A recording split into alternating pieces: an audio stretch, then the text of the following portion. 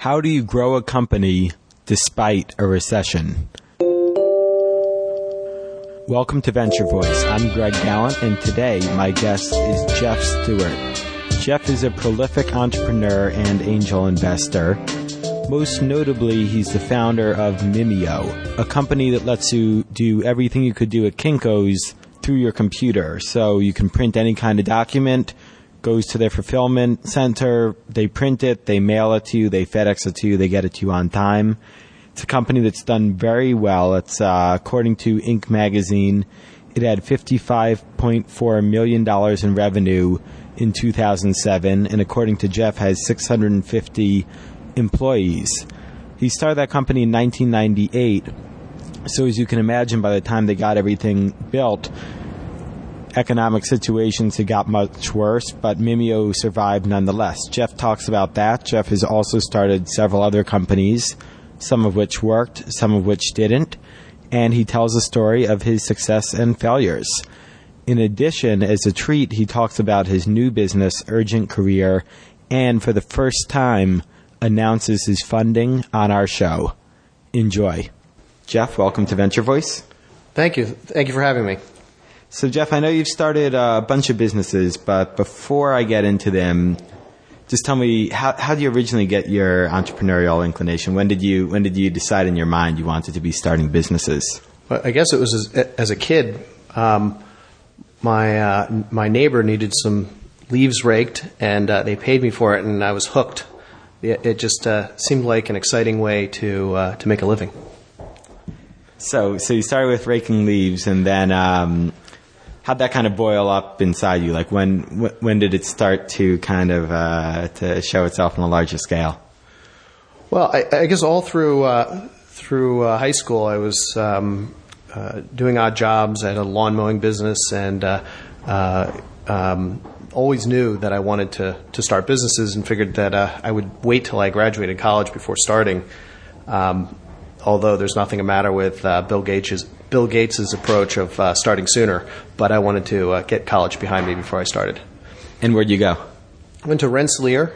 Actually, chose Rensselaer because I was very interested in engineering. I thought that the way you start a business was you invent something and then you build a business around it. So I talked to the dean and told him I wanted to learn how to start businesses, and he recommended that I learn about technology, but actually study business. So I studied business and graduated in 1991, and was looking at two jobs. One was at Microsoft and one was as a management consultant. And again, knowing I wanted to start a business, was concerned that if I started working for Microsoft, I would not want to leave with the option program. This was back when the Microsoft stock just kept going up, and it became very painful to leave. So I thought management consulting would be a great way to learn about business, and I was pleased with that. I spent 4 years literally living out of a suitcase. Got to see a lot of different companies and how they operate. And in late 1994, on a project for the NASDAQ, was looking at technologies that might impact them. Got to play around with the World Wide Web, and was on this site called Yahoo.edu, and saw that there was 8,000 businesses there. I thought this was pretty interesting. Came back a day later, and there was 16,000. So I realized that something big was going on the internet. Started digging into that, and by January of 1995, started my first, I would say, big real company, Square Earth, which did internet consulting and extranets for large corporations. So tell me the moment where you decided, I'm done with this consulting, no more paycheck, I'm going to start my own thing. The exact moment was when my business partner said he would go in and do it with me. He had two partners, and one of them was at Salomon Brothers deploying extranets for them, and he said that he was committed and was excited about this. And at that moment, I knew, I quit the next day. 'Cause he's an incredibly smart person, Dave Utendale, and I realized that with him on board, although the business model may change, And although we'll have lots of hard work ahead of us, with someone with that type of work ethic and raw brain power, eventually we would succeed. And how do you go about, when you both quit, did you have the idea kind of fully formed in your head, or did you just know you wanted to start something together? No, not at all. We had an idea. We were going to do a Yahoo-like directory, but we were actually going to print it out. We were going to call it the Multimedia Resource Guide. We were going to call it the web, some sort of web directory, but no one knew what the web was. So we started down that path for about a week or two and realized that wasn't going to pan out. But we knew that the internet was going to be a game changer, and that if we stuck to that domain, that eventually we would find success. The second idea was we were going to do we had written a piece of software that would automatically generate product catalogs. So I got a book of all the catalog companies in the country, and I started on the first page, the AAA catalog for auto products, and by the time I had gotten about 5 hours into it, I had 6 companies that wanted to put their catalog on the internet. This was in 1995. And granted, this was a 500-page book. So I called Dave up. I said, Dave, we're going to be rich here. Called my other partner Brad up. Said, this is a slam dunk. And continued to call for another 4 days and couldn't get another person that was interested. So maybe it was luck, or maybe it was just that enthusiasm you get when you first call somebody. So that business ended up not panning out, and then very quickly after that, we started helping corporations with their internet strategy and actually deploying their online presence. So when you had these first couple of misfires, like how long? How much did you have to invest, and how long did you spend on them before you kind of, washed your hands and moved on to the next thing? It was probably about a month or two.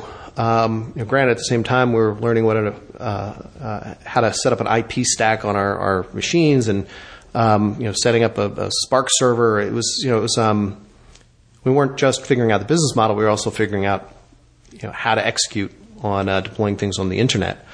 So it was an iterative process. And so you were kind of playing around with these different products, and then it sounds like in a way you went back to what you were doing, right? Consulting, except with your own company, and focused on the web.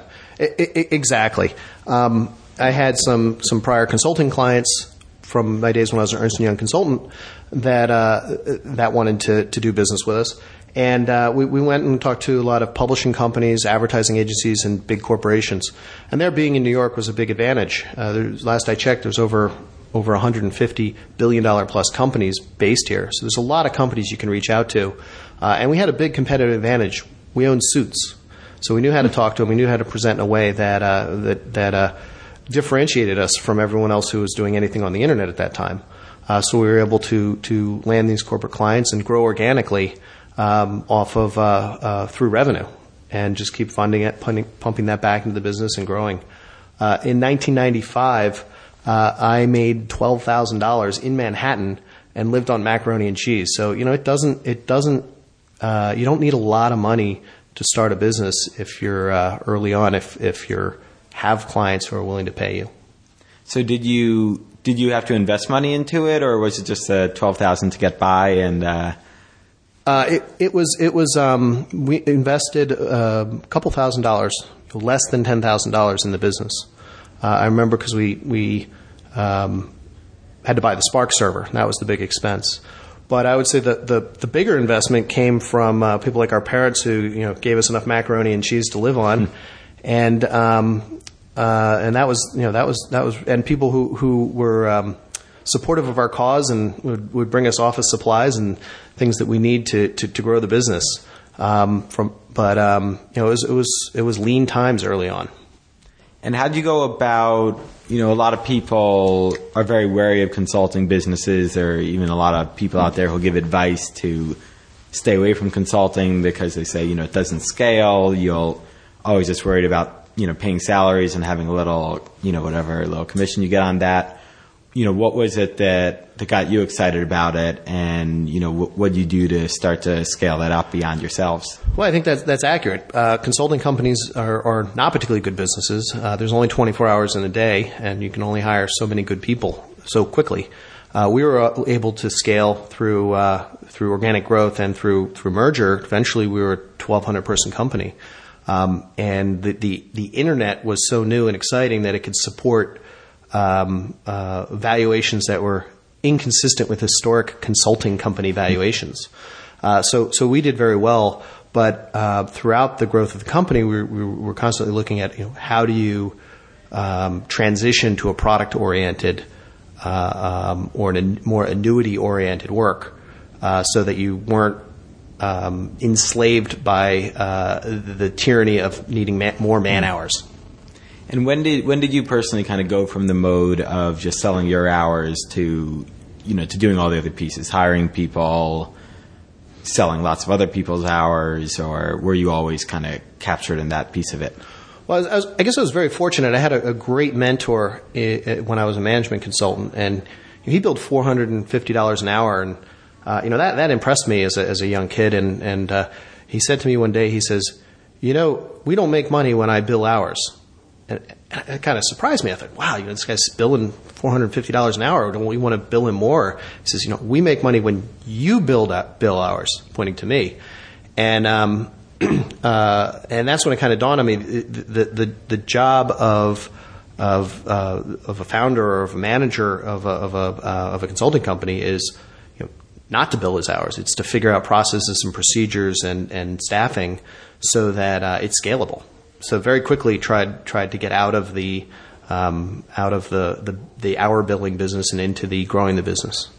So tell me, how did it progress then when you did kind of the first merger and then kind of on from there to exit? What was that experience like? Well, I'm a believer that you only get to sell your business once, so you should do it often. And what I mean by that is it's a defining transaction. It's incredibly important transaction. And as a result, we did dry runs, so to speak. We had a couple offers to buy the business over the years, and we would fully explore it and go through it, and we were always prepared to walk away from the deal. And by the time that Proxicom had approached us, we understood how to position the business and how to negotiate the deal, and we're really impressed with the team at Proxicom, and we merged. Shortly after that, I started Mimeo, and shortly after that, we went public. So I guess you kind of disengaged from the consulting company to start a new company? Yes. And what was behind that? Well, I had as a management consultant, I had found I spent a lot of time in front of the copy machine, and it struck me as not being a particularly good use of my time making copies. So back actually in 1992, I had gotten together with Dave Utendale, and we had mapped out a business to produce documents by taking them directly from your laptop and sending them to a centralized production facility. And sort of did the data diagrams and thought out the business, and thank goodness we didn't do it, because back in 1992 we didn't have the experience, but also you couldn't go out and get the $20, $30, or $40 million it takes to set up that type of business, especially if you're 22 years old. And the other problem was there wasn't an internet. So this was going to be done with modems. There wasn't enough modems. The digital printing technology wasn't there yet. So it was a bad idea in 1992. But by 1998, it was a great idea. Companies like Stamps.com had, in a period of 18 months, become billion-dollar companies. There was an excitement in the air, and people wanted businesses where they could engage them over the internet. And we felt copying was ripe for being completely changed. And that's what Mimeo does. We take documents directly, digital documents. We produce them built to order at a state-of-the-art facility that's centralized in Memphis, Tennessee, right next to the FedEx hub. So you hit print, goes to that facility. It's produced perfectly. You can see exactly what it's going to look like, and it's delivered wherever you need it. It's faster, it's easier, it's more convenient. It's usually it's more cost effective than going to your corporate copy center or the copy shop around that corner. So like you said, that's a big idea when you left the consulting company or while you were still there, kind of what was step one to actually doing this thing? Was it writing the business plan? Was it finding the partners? Was it raising the money? What was kind of the very first step there? The first step was I came across a business analyst from AT&T who really impressed me, and hired him we hired him in May to analyze the business opportunity and lay the foundation for a well thought out plan. And the idea was at the end of the summer, we would get together, analyze all the data, and decide whether or not to start this business. So he starts writing in May, and about 3 weeks later, in June, he says, "Guys, we got to get together. This is huge." And he lays out all the data that he had found so far that basically said a company like Mimeo needs to exist, and we need to start immediately. So we started developing code, started assembling the technology team. We started raising money. I had never raised money before, so that was an exciting time. We assembled the team, and actually Keith Compton was absolutely integral in that. He had raised money before, and when he founded Solbright, he was very involved in explaining how to go about that. And really, the idea wouldn't have happened without him, because this was an idea that required outside capital. You had to build a factory, and you had to do it from scratch for a variety of reasons. It had to be done that way. So we built out a technology team. It's actually at one point I believe there were 45 developers working on the technology before we launched, and by the beginning of 2000, we were ready to launch, and launched in February of 2000, right as the market blew up. So let's first back up and talk about how you're able to kind of put this together and finance it. What was the very first capitalization of the company, and also in that very first plan on paper, how much did you think it was going to cost? Our original financing plan was to do a $20 million round of financing, and then a $300 or $400 million financing in preparation for a $1 billion plus public offering. And that sounds crazy today, but in 1999 it just seemed about right. And we did a bridge note that converted into that first. It ended up being a $21 million round that we did with Draper Fisher Gotham, Hewlett Packard, and our angel investors who were in the bridge. How much money came in before you did that larger Series A bridge? The bridge was a $5 million bridge. So of the $21 million, $5 of it was mainly angels in the bridge structure. And the bridge was sort of the classic, what's now today much more classic, 20% discount to the Series A type. Okay, cool. And then that first day where you had built everything, I guess built the code, built the factory, ready to launch, how much had you burnt? How much was still in the bank? I don't remember exactly, but I do remember that at that point we had assumed that we turn it on immediately, everyone's going to want to come to it, and we also were gearing up for a big marketing push. Like many of the companies of the era, it seemed given how the capital markets were working, it seemed like the right way to move forward. So we had much more marketing infrastructure than we really needed at that point. We really needed to experiment more before we started gearing up for that type of marketing spend. And on the sales side, we probably didn't have enough sales infrastructure. From the beginning, from the first day we wrote the business plan, our approach was to attack the market on two flanks. One, through a marketing approach to small and mid-sized businesses and individual consultants, and the second through a direct sales force to approach sort of the largest 4,000 or 5,000 companies in a named account strategy. And when we launched, we definitely had more marketing infrastructure than we needed and less sales infrastructure. So tell me, I guess, I think the biggest thing when people recall those days is just as much as there was a change in reality, just a change in mindset. So how is that affecting everybody as the market was kind of coming apart, and the heroes of yesterday, the Pets.com, all of a sudden looked like shams? Well, I think that we had a couple big advantages. One is we had a highly scalable business. We had a real business problem that people needed to be solved, and we had a huge market.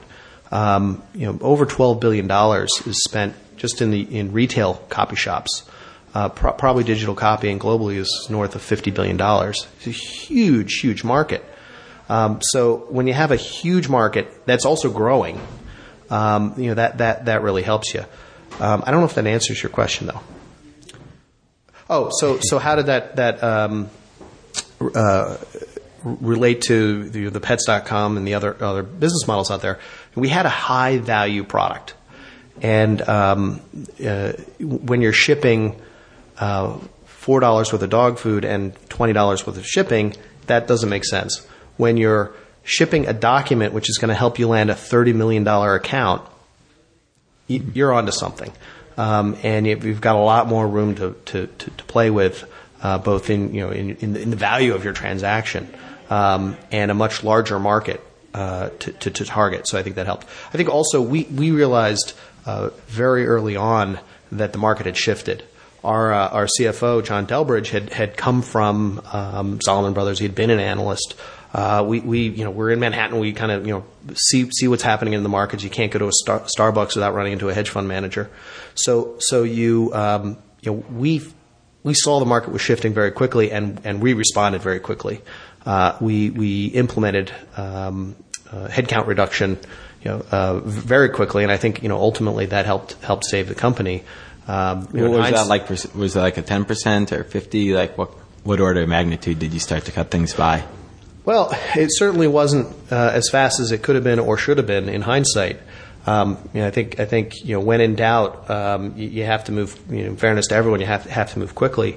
In the end, we went from 135 people down to 65 people, and during that same period of time, we hired about 20 new people in the sales side and sales related activities.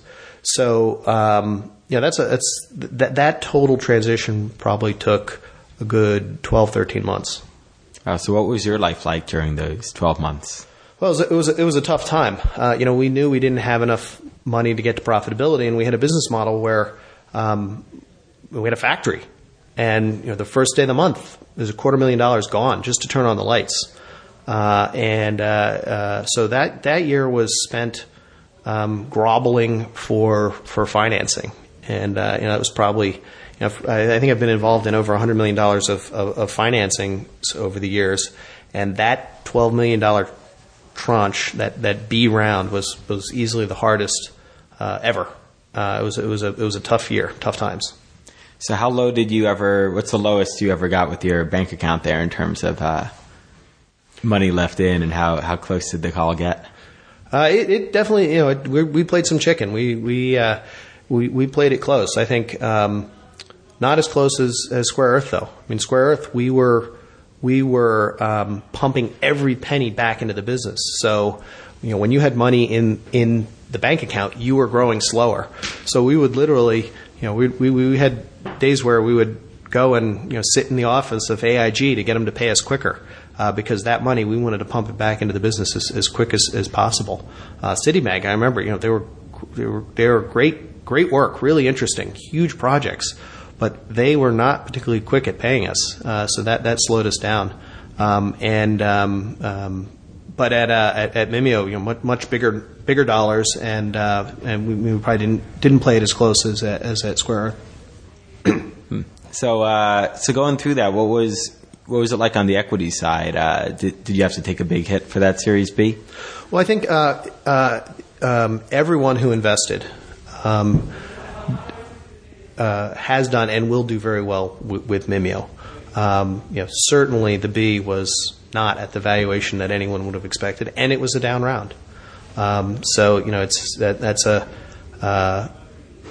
tough conversation to have. But in 2001, when everything's blowing up, I think that our investors should be pleased. The investors that stuck with it should be very pleased with how everything came out. And what is it? I guess it's something that's interesting to talk about now, since some people would say it's repeating itself. But as you were kind of going out over those 12 months, what really made the difference in kind of from that first month that you were trying to raise your series, the next tranche of financing, to the 12th or 13th when you actually did it, was that you got better at the pitch, that the business fundamentals got better? What was kind of the essence of that? Well, I think early on, we had the top bankers explaining to us how, as part of filing the S3, we would be doing a $200 million financing, and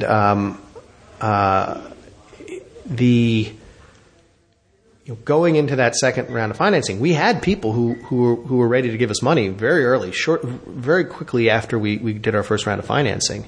And as a board, as a team, we decided that we would wait because we felt there were better deals, and we had some pretty nice term sheets on the table, and we also had top bankers saying, "Oh, let us help you with the next round." And we said, we'll move slower. So I think the big thing was when we had money and we thought things might not be going as quick as we thought, we should have raised the money as quick as possible. And I think everyone would have done better as a result of that. The pitch itself, I think we had more data to work with. We had more data to support how the business was great, but it was a nuclear winter. Everyone was worried about their own portfolio. They weren't making new investments. Eventually, our existing investors came through, and we were able to keep the business going. And how are you spending your time personally over this period? How are you kind of breaking it up between raising money, between operations, sales, etc.? Well, if I recall, my memory of 2000 of early 2001 was pitching to raise money and firing people. I don't think much. There was a little bit of improving this, optimizing the sales, but a lot of it, it was an ugly time. But I think having gone through Square Earth, where we were just really scrappy, investing everything we could back into the business, and managing cash very tightly, gave a sort of confidence of how do you run a business on cash, and how do you really watch cash, and I think that helped make that period perhaps a little easier to make headway on. So you raised your Series B, and what happened from there with Mimia? Well, the business continued to grow, and the business just kept growing. It's a really simple business in that people who try it love it. It's a wonderful service. They love it, and they come back. Now, these are printed documents, so you can't get them to use it more than they need it. And what I mean by that is, no matter what deal I give you, you're not going to print extra board books or extra training material. You only need a certain amount. So you have to constantly get more clients if you're going to want to grow, even though your existing clients keep using your service. So existing customers keep using the service. They're very satisfied. We keep adding more on top of it. The company continues to grow. And we've been on the Inc. 500 and the Inc. 5000. It's a fast-growing company. Still is to this day. And how's it going cash flow-wise? When did it reach, or has it reached break even? Well, we don't. I'll leave it to the CEO to talk about that. But I will say that it's a nice business. It's growing very quickly, and we invest back into the business because we think we're still just scratching the surface. Even at 650 people, even at a much higher level of brand recognition and account penetration, we're still just scratching the surface of what's out there. Businesses produce a lot of documents. And how'd the competitive environment shape up for that? I guess I think was Mimio the first one to do that? In 2000, it seemed like there was 100 competitors, but with time they changed their business model or disappeared. We like to think that we're the leader in the space, and certainly the Kinko's brand has a lot more recognition, and they do have an offering that's online, and we run into them, and we find that we beat them. So I would say that's probably the product that people are most familiar with. That said, we're growing very, very quickly. I think since FedEx acquired Kinko's, it's been de-emphasized, and FedEx is a great partner. So they're an important part of our business is being at the FedEx hub. So I would say that yes, we compete, but we also work together. Do you ever worry about the relationship with FedEx that, maybe if there are two things to ship and it's a question of what gets on the plane first? No. They're a great, they're very, very well run operation.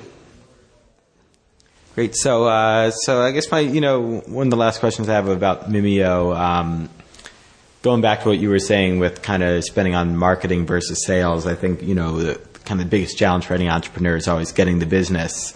So how do you find as it evolved, what percentage of your business came through actually having someone pick up the phone and say, hey, you should use Mimeo versus just doing marketing and wherever you guys do marketing to attract small businesses or other people who could use your service?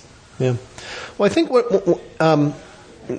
Mimeo focuses on what we call career critical documents. So this is your presentation to your board. This is your big RFP. We had visions that people would just hear about us and immediately start using the service. But what we found is it does take a little hand holding sometimes, and what we found is actually talking with the customer at some point really differentiates ourselves and really locks them in. So as a percentage-wise, I don't have those numbers off the top of my head, but I will say that as a general rule, by investing the time to talk to customers and potential customers and provide a little bit, just a little bit better service than what people are used to, and you really stand out. And to this day, Mimeo is very committed to exceptional service. With dozens of metrics we use.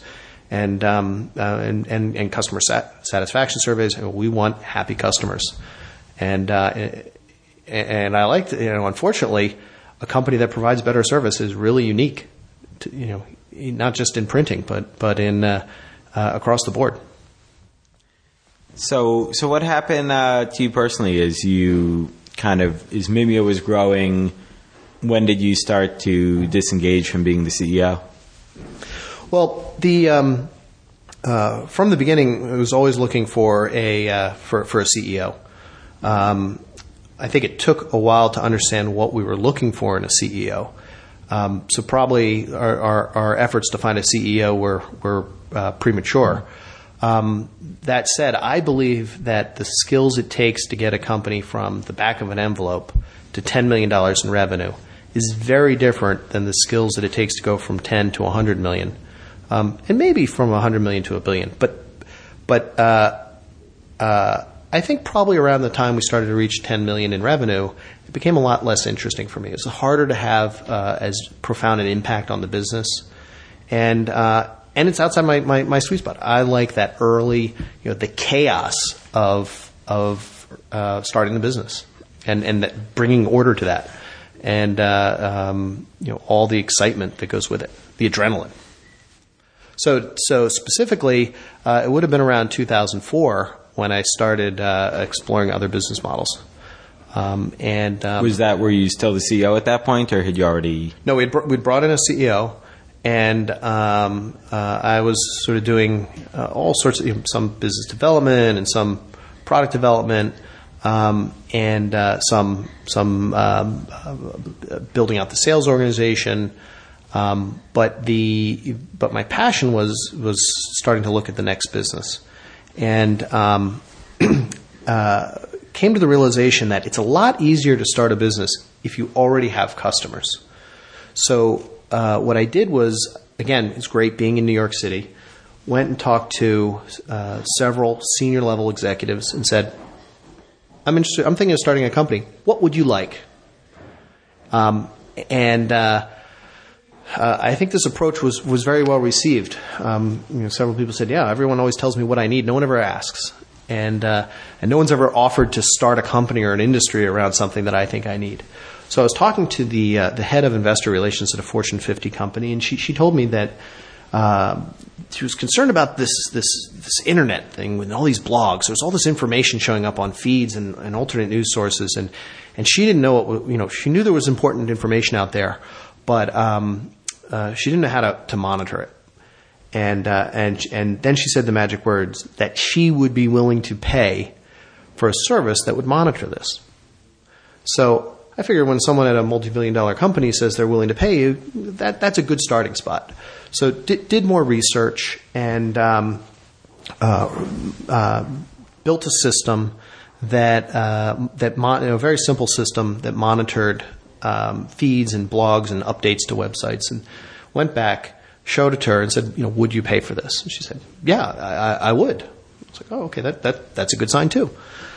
And I said, well, what do you think you'd pay? She said, $1,000 a month. Okay, $12,000 a year. That makes sense. So I started showing it to other people, and they also found it was interesting.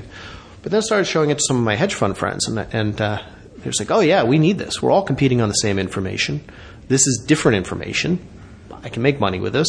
I'll pay for this." Yeah, okay, that's good. And I said, "Well, how much would you pay?"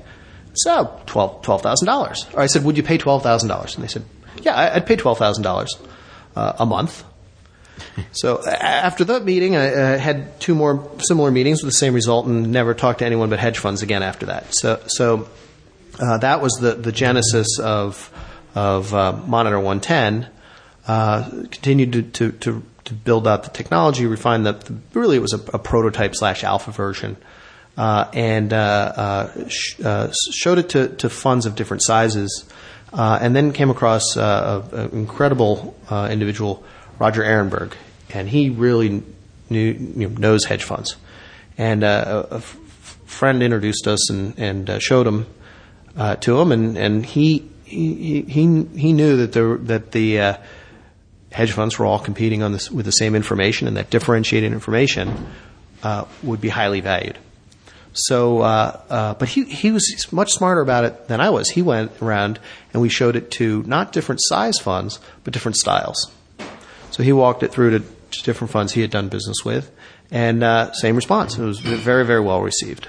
So we continued to move the business forward, continued investing in technology, and had a pretty good alpha version of the product. Started getting feedback from customers, and came to the realization that there was definitely an opportunity here. There's definitely a market for it, but long term. To succeed, we needed to be real time, we needed to be internet scale, and we needed both Boolean and Bayesian matching system. So we needed, let's say, powerful algorithms. So at that point, we had a choice. We'd limited development resources. I think one of the downfalls of Manhattan is a lot of technical talent. A lot of it, at least back then, locked up in financial institutions. So it was slow building out the technical team. So we had limited technical resources, and we knew that we needed both a Boolean and a Bayesian matching algorithms. So we made a decision to essentially stop the alpha version and put all our energies into the beta version, or the next version. So we had a functioning Yugo, but we knew we wanted a Lamborghini. So we put all our energy into building a Lamborghini. And I think that was, in hindsight, that was a major strategic error. If we had continued to push and continue to refine our initial product, we would have generated revenue and learn more from our customers and continue to move forward. And probably, quite possibly ended up with Lamborghini just as quick. But hindsight's 20/20. So started building the Lamborghini, building out the team, raising more money. I think raised close to $20 million. And at some point, realized that it was going to take longer than we thought. Now, granted, no one had ever built an internet-scale, real-time service like this. And turned out to be more complex than we had expected, and turned out that the source, the internet, changes. So your a portion of your algorithms have to deal with that and adapt very quickly. So we actually hit a point where we realized it was going to take longer, and we had a tough decision to make. We could, at that point, fire everyone who wasn't involved in making the product better or launching the product, or we could hedge. And we all got together, and as a board, decided that we had a lot of money in the bank at this point. We had every reason to think that we were on the right track, and we decided to hedge. So we pulled down our venture financing, $2 million of venture financing available to us, and we hedged, and we started launching some other products. And it turned out that the distraction of having multiple products, and the having a bigger team than having people working on multiple things slowed us down even further. So that second decision to sort of, when we should have tightened up and really focused, I think was the second strategic failure. And I think we could have probably recovered from either one, but both it turned out not to work. So we eventually got a product that was pretty amazing. We hit incredible technical milestones, and we started showing it to customers, but at that point our burn rate was quite high, and our infrastructure costs were high. I mean, we had 100 machines chewing through data in real time, and just the cost of those machines and the team to just keep things running was pretty substantial. And we realized that we were going to need an uncertain and substantial amount of additional funds to move forward. We still had money in the bank, but we felt that we weren't going to be able to get the valuation that was going to make it attractive for everybody. And we decided to wind down the company in an orderly manner, and it was wound down in an orderly manner. But it was certainly unfortunate and certainly painful. At that point, we had brought in a CEO who did a great job executing with the resources that he had, but it was I had moved on to my next business, but it was even when you're not involved day to day, it's still painful to shut a business down. But hopefully it was a good learning experience, and as my friend says, if you're not swinging for the fences, then you're not pushing the limits. So you said there were two strategic errors, and I guess they sounded good at the time in the boardroom, and everyone sat there and agreed. Do you feel like like it was kind of unavoidable? Like, was your gut off, or did you have like a gut instinct telling you to do one thing, and just kind of when you're in that boardroom and groupthink takes over, you did something aside from what your gut was telling you to do? Yeah, I think when your gut can say one thing, but when you're in business with other people, you need to you need to come to a bit of a consensus, and I think that having when we made this decision, we had a structure where we didn't really have a CEO. There were aspects of the business that I was running. There were aspects of the business that Roger was running. There were aspects of the business where I was more experienced. There were aspects of the business where Roger was much more experienced. So you had an environment where we were not being decisive, and we were perhaps being more collaborative. And I think that had we moved quicker and been more decisive, we probably would have done much better. So it's an interesting comparison then to draw to Mimeo, where you also had kind of adversity and overcame it. Did you have more of a kind of clear structure at Mimeo? Like, what was it about Mimeo that let you react to the market quickly enough to survive and overcome all these challenges? Well, I think at Mimeo,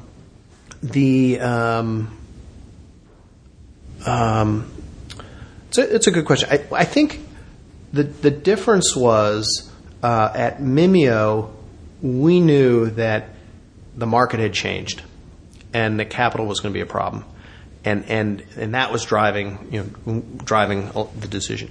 In the case of Monitor 110, it wasn't so clear, and we had very good backers, and we had very good customers who were throwing around large sums of money. So there was good reason to sort of swing for the fences.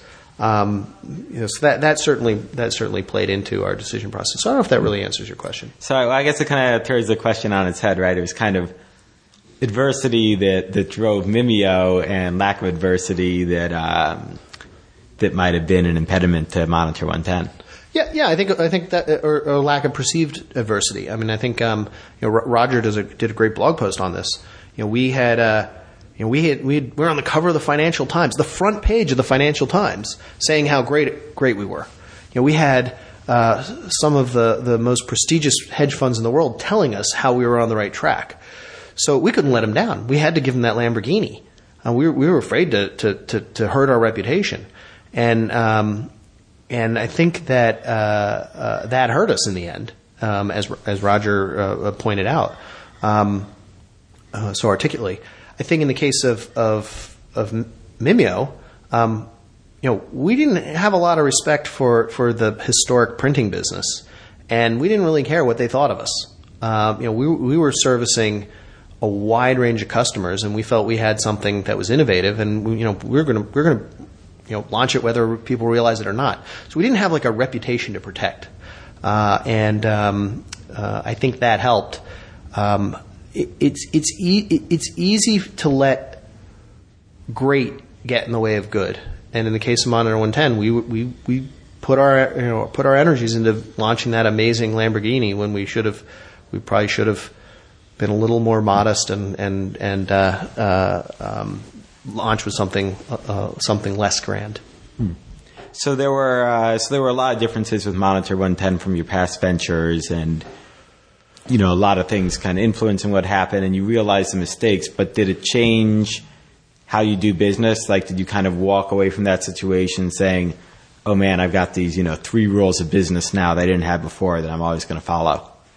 Well, I think two big takeaways from that is I no longer believe in what I call Hail Mary business models, where you're going to spend a year or 9 months or a year and a half building technology, kind of like passing the football and expect it to be caught in the end zone.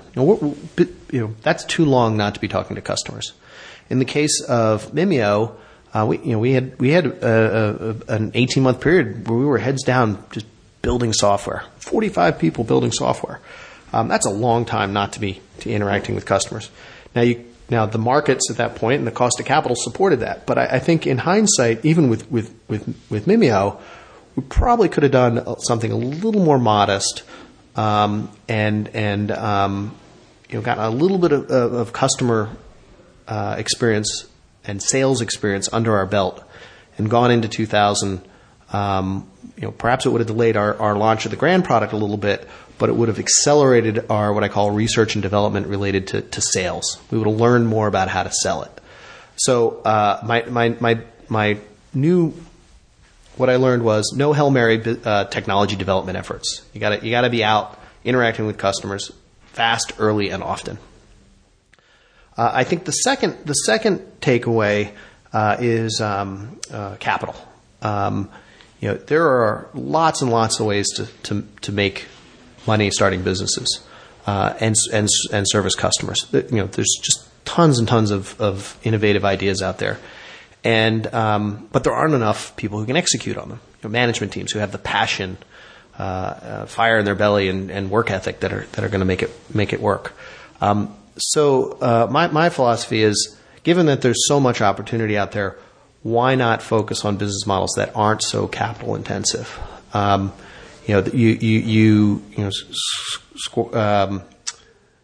by staging the investment so that it's after you're profitable or as you're closer to break even, or it doesn't occur from the investment comes in the form of reinvestment of profits, or through financing terms from your suppliers, or through other means.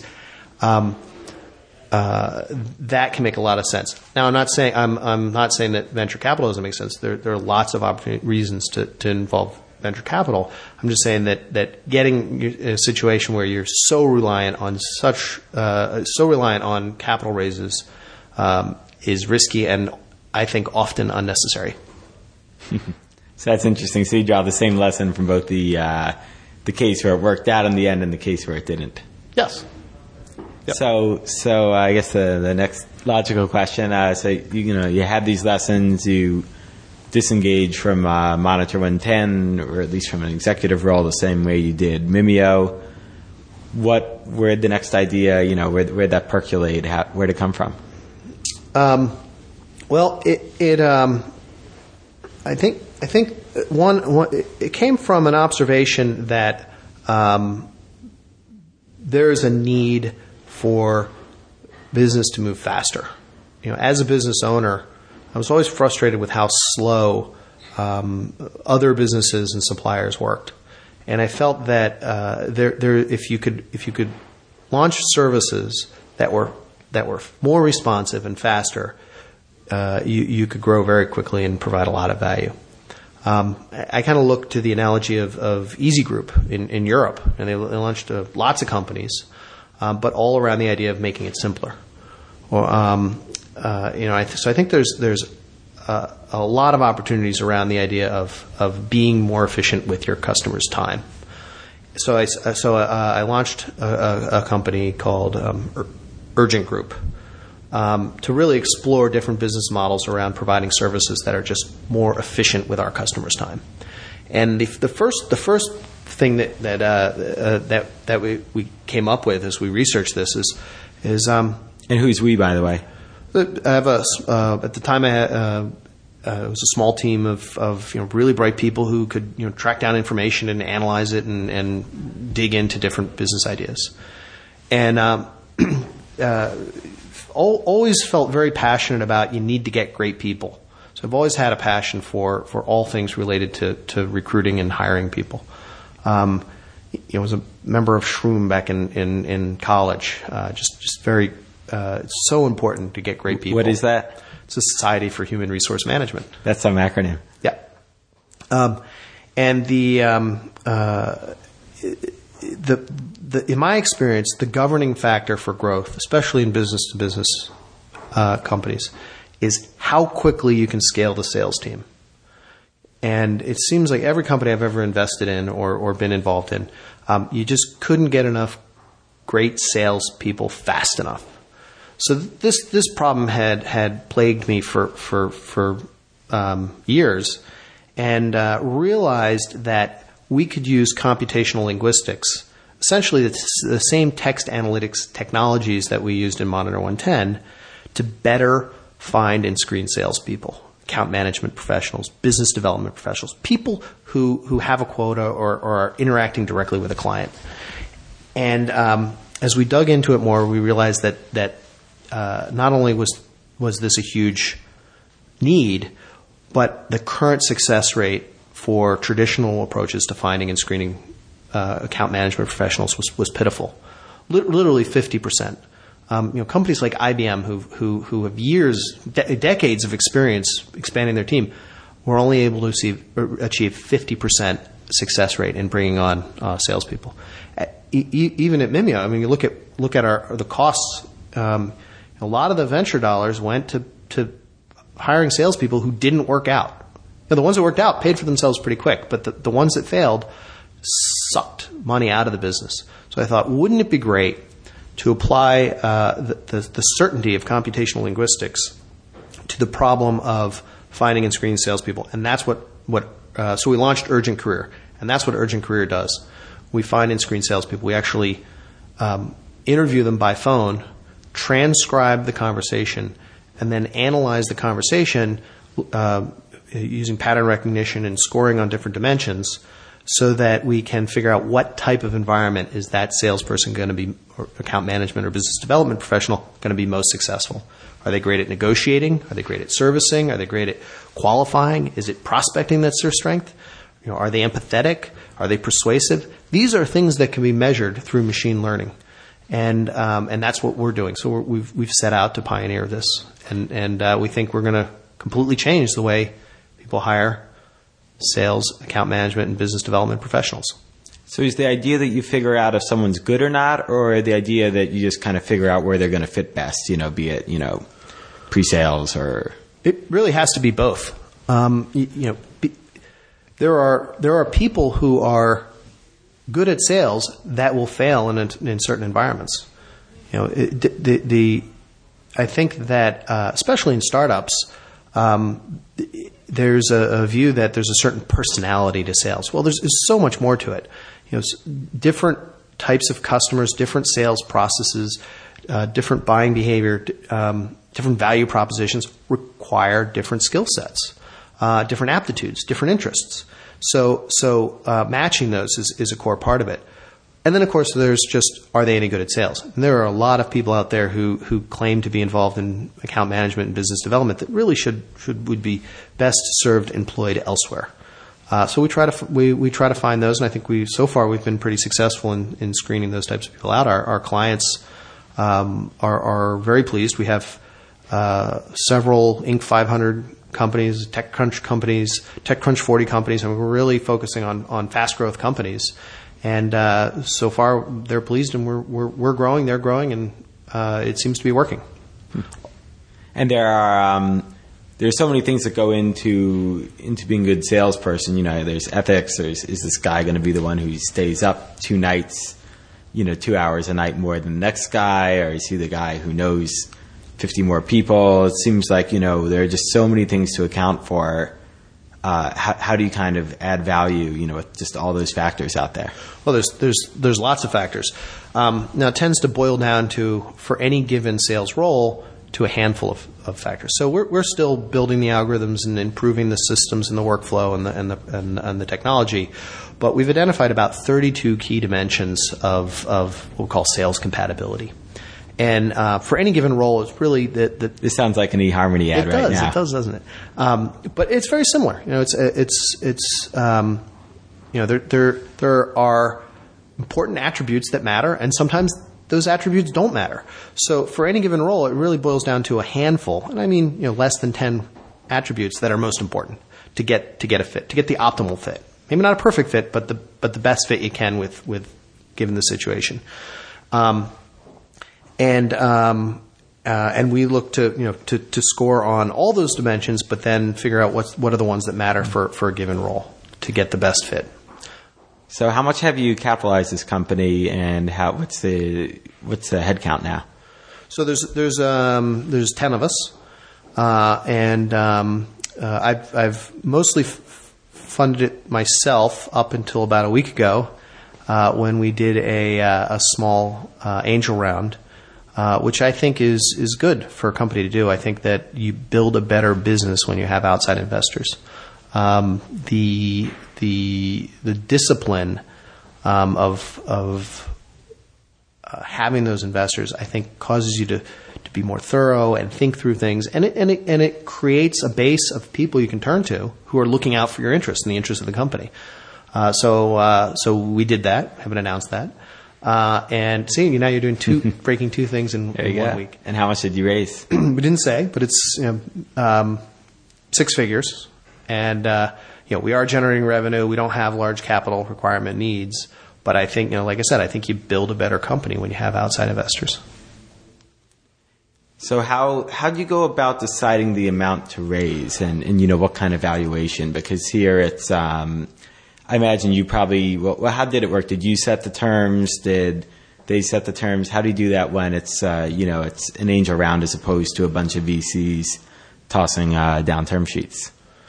Well, I think that one of the reasons that we raised outside money is we have an option pool, and it's unfair for the founder to set the valuation for an option pool. It's also unfair to the founder for him to be putting more money in all himself when there's an option pool. So you really need a proper capital structure if you're going to have a real option pool, and we want to have a real option pool. So there's a philosophy that says you should raise money at whatever the highest valuation you can get.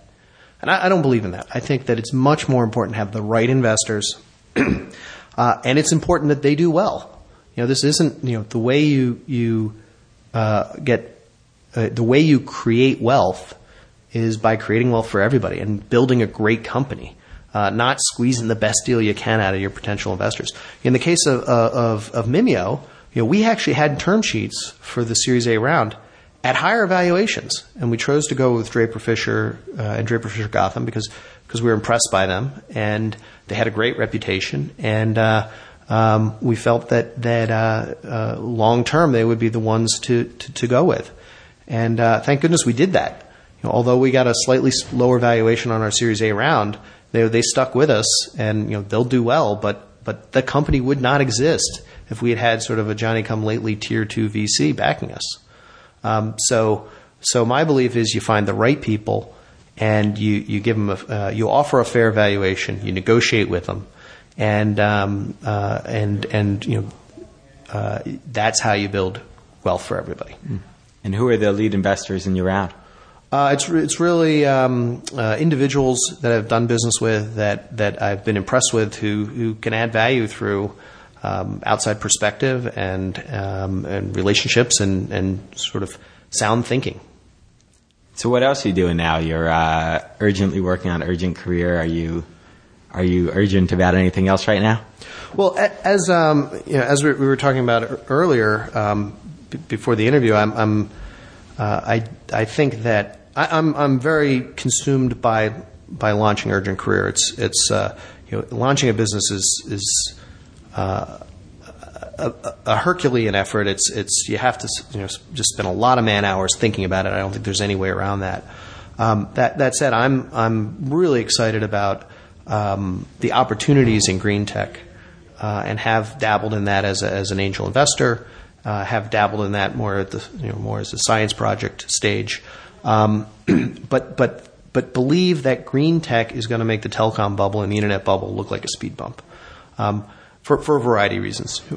Unlike the internet and unlike telecom, a lot of green tech is related to energy. The energy market's $6 trillion market, and that's a big market. That's a lot of opportunity. And there are geopolitical factors at work here. There's scarcity involved. There are global trends that make energy interesting, including, in some cases, if you can build a cheaper form of energy, you instantly have customers. So that makes that aspect of green tech very interesting. But I'm also very concerned about global climate change. And this has the potential to drastically change the planet. Geopolitically, in many dimensions, and I'm excited about how technology and capital markets can help solve that problem. And I think that if we can create the right framework, the right capitalistic framework to support innovation, this problem will get solved. So that's something that excites me personally. Is both the business opportunity and the need to in the green tech space. Do you think you can carry forward that same mentality that you'd mentioned before about not spending a lot of capital until you launch and get things in front of customers? I mean, that works on consumer web now, where it's cheap to develop a product. But do you think that green tech will follow that same technology, or will it, like for some companies we've seen, like in solar, just require millions and millions of R&D before you'll ever start to see any kind of return, have this kind of binary outcome? I believe that there is plenty of opportunities in green tech that can be done in a capital efficient manner. I think that if you look back to the dawn of the PC industry, if you'd gone into the 70s if you'd gone into the 80s thinking, only mainframes are the way that, centralized mainframes are the only way computers are going to work, therefore you need lots of money, you would have missed a lot of innovation. And I think that there are a lot of people, especially in the private equity world, who say, "Oh, well, that's project finance. That's big money." I think distributed networked systems. I mean, there are a lot of technologies that need to be explored that don't necessarily require the type of capital that that green tech has consumed in the past. That said, from a venture standpoint, I think these large funds will have no problem putting substantial amounts of money to work as as more entrepreneurs start digging into it. Now, notice I didn't say as the technology becomes more developed, or it's really, I think the bottleneck is not enough entrepreneurs digging into this, and I'm encouraged by people like Elon Musk who are launching an automotive company. I mean, it's I think there's a lot of startup talent in the computer tech, infotech world that was going to have a heyday in green tech. Just a matter of convincing them to jump over? Yep. And maybe hiring them to do that through Urgent Career? Well, we're really, perhaps. Okay, great. Well, I really appreciate you sharing your story. Do you have any other kind of parting thoughts on, advice to the entrepreneurs out there who are toiling away at management companies or in college? Well, I think I just want to say I think it's great that you're doing these interviews. I've always enjoyed them, and I think that there isn't. You have to be passionate about startups, but passion is not enough. You need support. You need other people who are talking about it and thinking about it. And I think that anyone who's got the interest and drive to sit through this is on the right track. I think you're really doing a service by making these, not necessarily this interview available, but certainly some of the ones you've done in the past have been very, very interesting and important. And I've had people tell me that they've gotten a lot out of it. So I want to thank you for doing this. Oh, appreciate it. And thanks so much for coming on the show and sharing your story, both the successes, the failures, and the lessons from them. Thank you. That's all for my show with Jeff today. If you're looking to get salespeople for your company, make sure you check out Jeff's site. You can go back to venturevoice.com to get links for anything mentioned in this show. You can also interact with us in the comments. We had a lot of comments from last week's show with Derek Sivers of CD Baby, where he announced what he sold his company for. Please keep those coming. I read the comments. Often the guests will read and interact with you in the comments there too, so it's a great opportunity to bounce your ideas off the guests on the show. Venture Voice has been growing. We're now up to about 12,000 subscribers. If you're looking to reach venture capitalists, entrepreneurs, students interested in getting involved in these ventures, contact us about sponsoring the show. I'd like to thank Eddie Levitan, our associate producer, who helped put this show together for you. Until next time, I'm Greg Gallant with Venture Voice, entertaining entrepreneurship.